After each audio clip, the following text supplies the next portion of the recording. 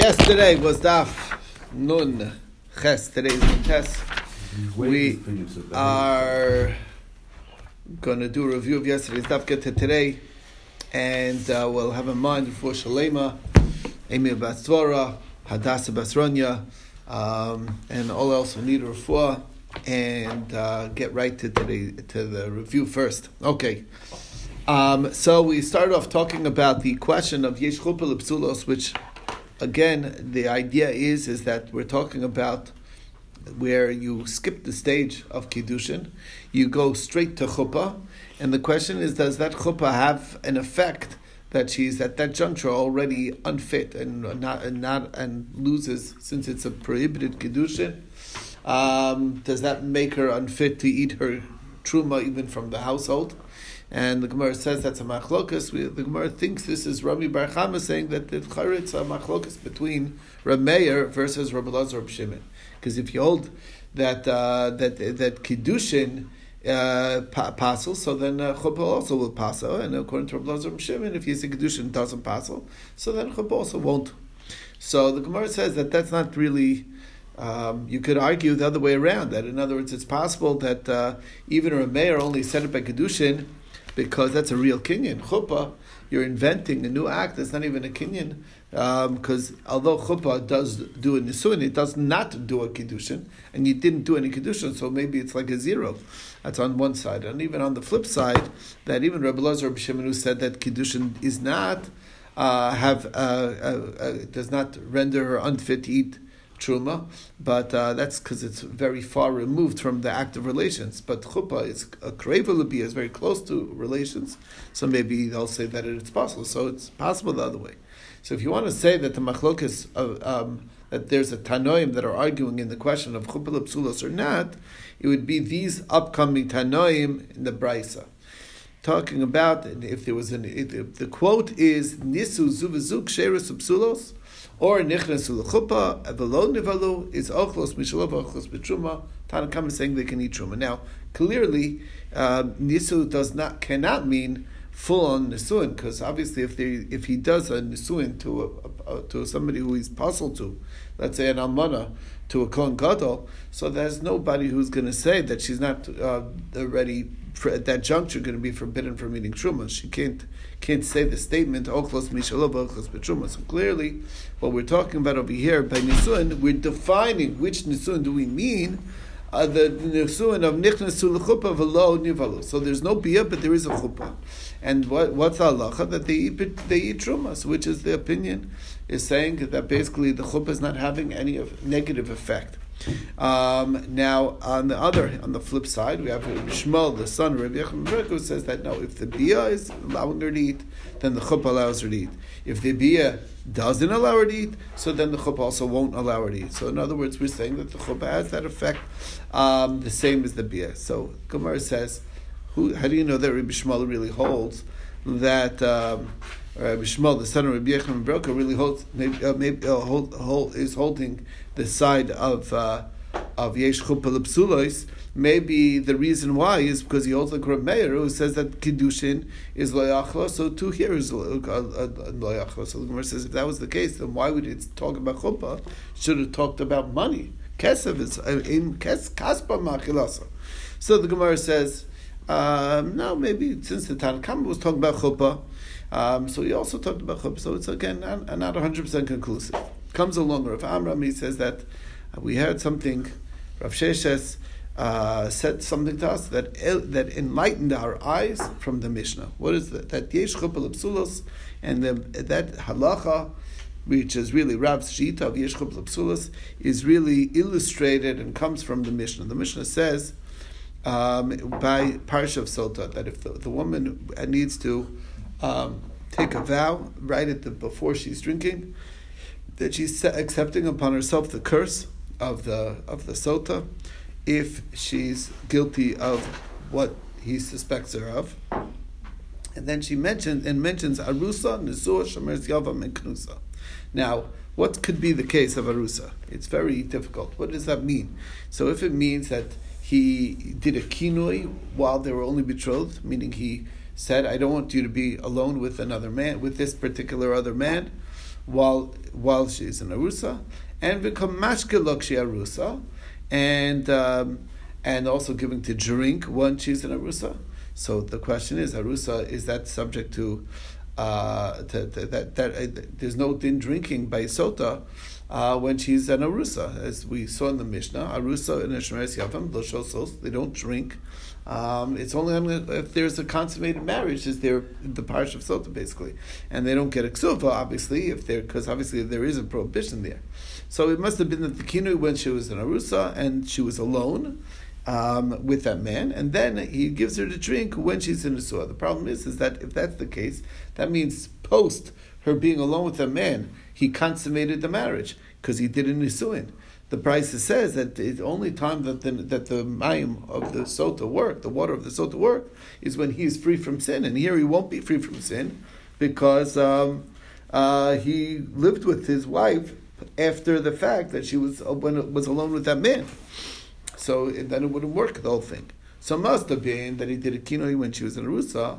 She was alone with him, and then he didn't live with her. He was nichnas l'chuppah and without a bia. So what do you see? That chuppah is considered, it's chuppah that has an effect of a chuppah, even though it's a chuppah l'psulos, because he's asr to her. So there's the answer to our question. Okay, so that's our rule, a proof, supports this idea of yesh chuppah l'psulos. Comes along Rav and he says, hold on, there's a big problem with the explanation, because Rav Acha bar Chanina Midroma said, he brought a brisa that says that when it says mi baladei sheikh, he has a requirement in the whole parish of Sota that the shchivas habal has to precede the shchivas haboel, meaning the husband has to have lived with his wife before the what's it called? The paramour. That was, you told me that word, right? What is it? Paramour means the boel, the guy who the bad guy here, okay, whatever, the adulterer. Okay, lived with her, and not the other way around. With the adulterer was with her first before the husband, then not. So Rambam bar Chama says, no, it's very possible. There's only a betrothal here, and the Nisuin was after she was already alone. How was she with her husband before? Because during the very long engagement, her betrothed husband, who she was engaged to, came to visit, and one came another, and right, Nebuch, lost control. The passion overtook him, etc. Young guys. Who can understand that, right? I know what I'm saying. Who can You can Google it. He doesn't know how to do that either. Okay, all right. It's his grandchild to Google it for him. Okay, all right. So that's the answer.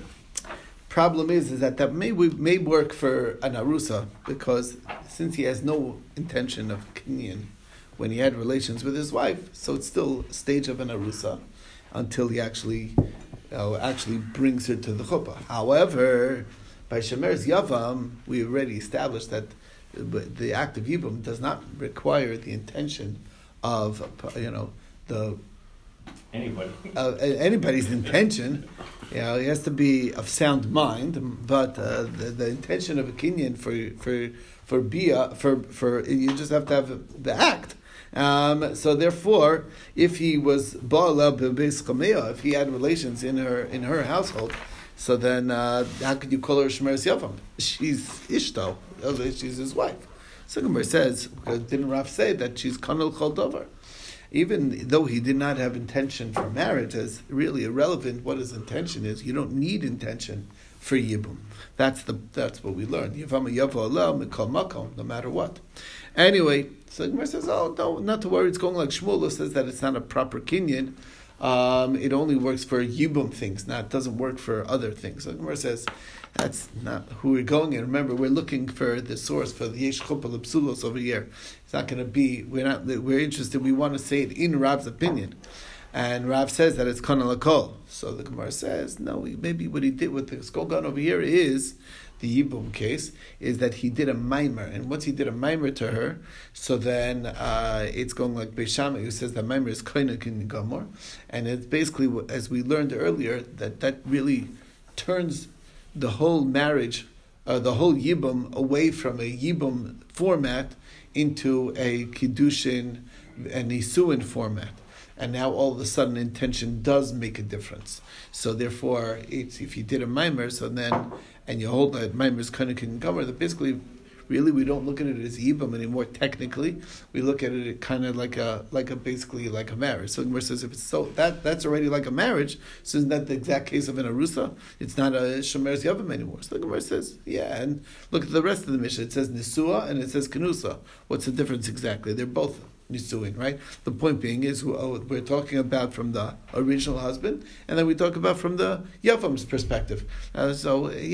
Maybe we don't consider him a Yavam anymore because he did a mimer, but the point being is that we're just mentioning all the cases. And that's the story. So that's one. That's the explanation. And basically, what we're saying is that we're talking about. We do have a proof in this version. Now, then the Gemara says, Rav Papa brings down that it could be it's going like this other Tana who says that there is no kinyan, that you cannot do a kinoi for an arusa, that she should drink when she's a arusa, but you could do a kinoi that she should drink when she's in a suah. Which basically he's saying is that this position disagrees with the what we saw earlier, that you need the having relations of the husband before you have the relations of the boel of the adulterer. Okay. And then we saw another answer. Nachman Yitzchak says that we're talking about Gilgul over here. In other words, he did not accuse her. He didn't say anything. I don't want you to be alone with that man during the time of Erusin. It all happened afterwards in the time of Nisuin. And he's saying that when I'm included, it's like through the power of Gilgul Shua, I can throw in other things and any other suspicion I may have, even if there's no foundation for those suspicions. Sort of like that, and that's the basis for all Gilgul Shvua. Amen mish zeh, amen mish acher. When you're saying amen, it's including even any guilty thing that he might suspect her of. It doesn't have to be specifically this particular man, etc. So that's the same idea as well. Okay, and that's the end of that. Basically, again, not very conclusive, because these answers could change the whole understanding of that Mishnah. Comes along Rav Chanina in the name of Rabbi Yochanan, says that somebody who does Maimer to the Yavama, and there's a brother, even if he's a Kohen, she's a Kayanes, that brother, the fact that there's a brother, renders her unfit to eat Truma. Now, the Gemara is saying, whose opinion is Rabbi Yochanan going in? If he's going in Reb Meir only talked about when you're Mishtameres, the Bia Psula, Deoraisa. Here it's Mishnah, then it's Lo Achla. But over here, it's not Deoraisa, it's Dorabanan, because this Maimer that he did is a rabbinic invention. It's not even a real thing. And now there's a potential of a Bia Psula that make her forbidden. Well, that's not. Why is that considered significant? Even Reb Meir may not agree to that. What are you saying it in Reb Elazar or Reb Shimon? That's even more or less likely, because they don't even have a problem if you're waiting for a Bia Psula Deoraisa. They're going to worry about it when it's Darbanan. So the whole thing of Rabbi Yochanan doesn't make sense. Therefore, Ravin has another explanation. We're talking about where he did Maimer to the Yavama, that for sure she can eat. If there's a brother that's a Chalal, then for sure she cannot eat, because she's waiting to be a Psula from a Chalal. Now, and that's she's okay. And what the argument here is that he gave her a get, and Rabbi Yochanan says that she can eat, and Reish Lakish says she cannot eat. Rabbi Yochanan says she can eat. Why? Even Reb Meir, who says that normally you can't eat, that's because it's a d'oraisa. This get that he gives is a rabbinic invention, and therefore she is still allowed to eat. Reish Lakish says she doesn't eat because even Reb Elazar Reb Shimon, who said that you normally could eat, that's because there's a power to be meichel b'makam acher. But over here, al yidei get, there's no other way to be meichel. So the Gemara says, what do you mean? There's no other way to be Meichel by a get. If he would fully divorce a woman and she's a Bas Kohen, so then she does go back to eat from her family. The Gemara says that's not what we're talking about, because there she goes, he basically cut off any relation to him, and she goes back to her father's household. But over here, they're attached because there's a yibum requirement. So that's the difference, and that's why this is worse than that case, and that's the bottom line, and that is the two sides, Machlokas, Rabbi Yochanan, and Rish Lakish, and that is where we left off yesterday, and we'll start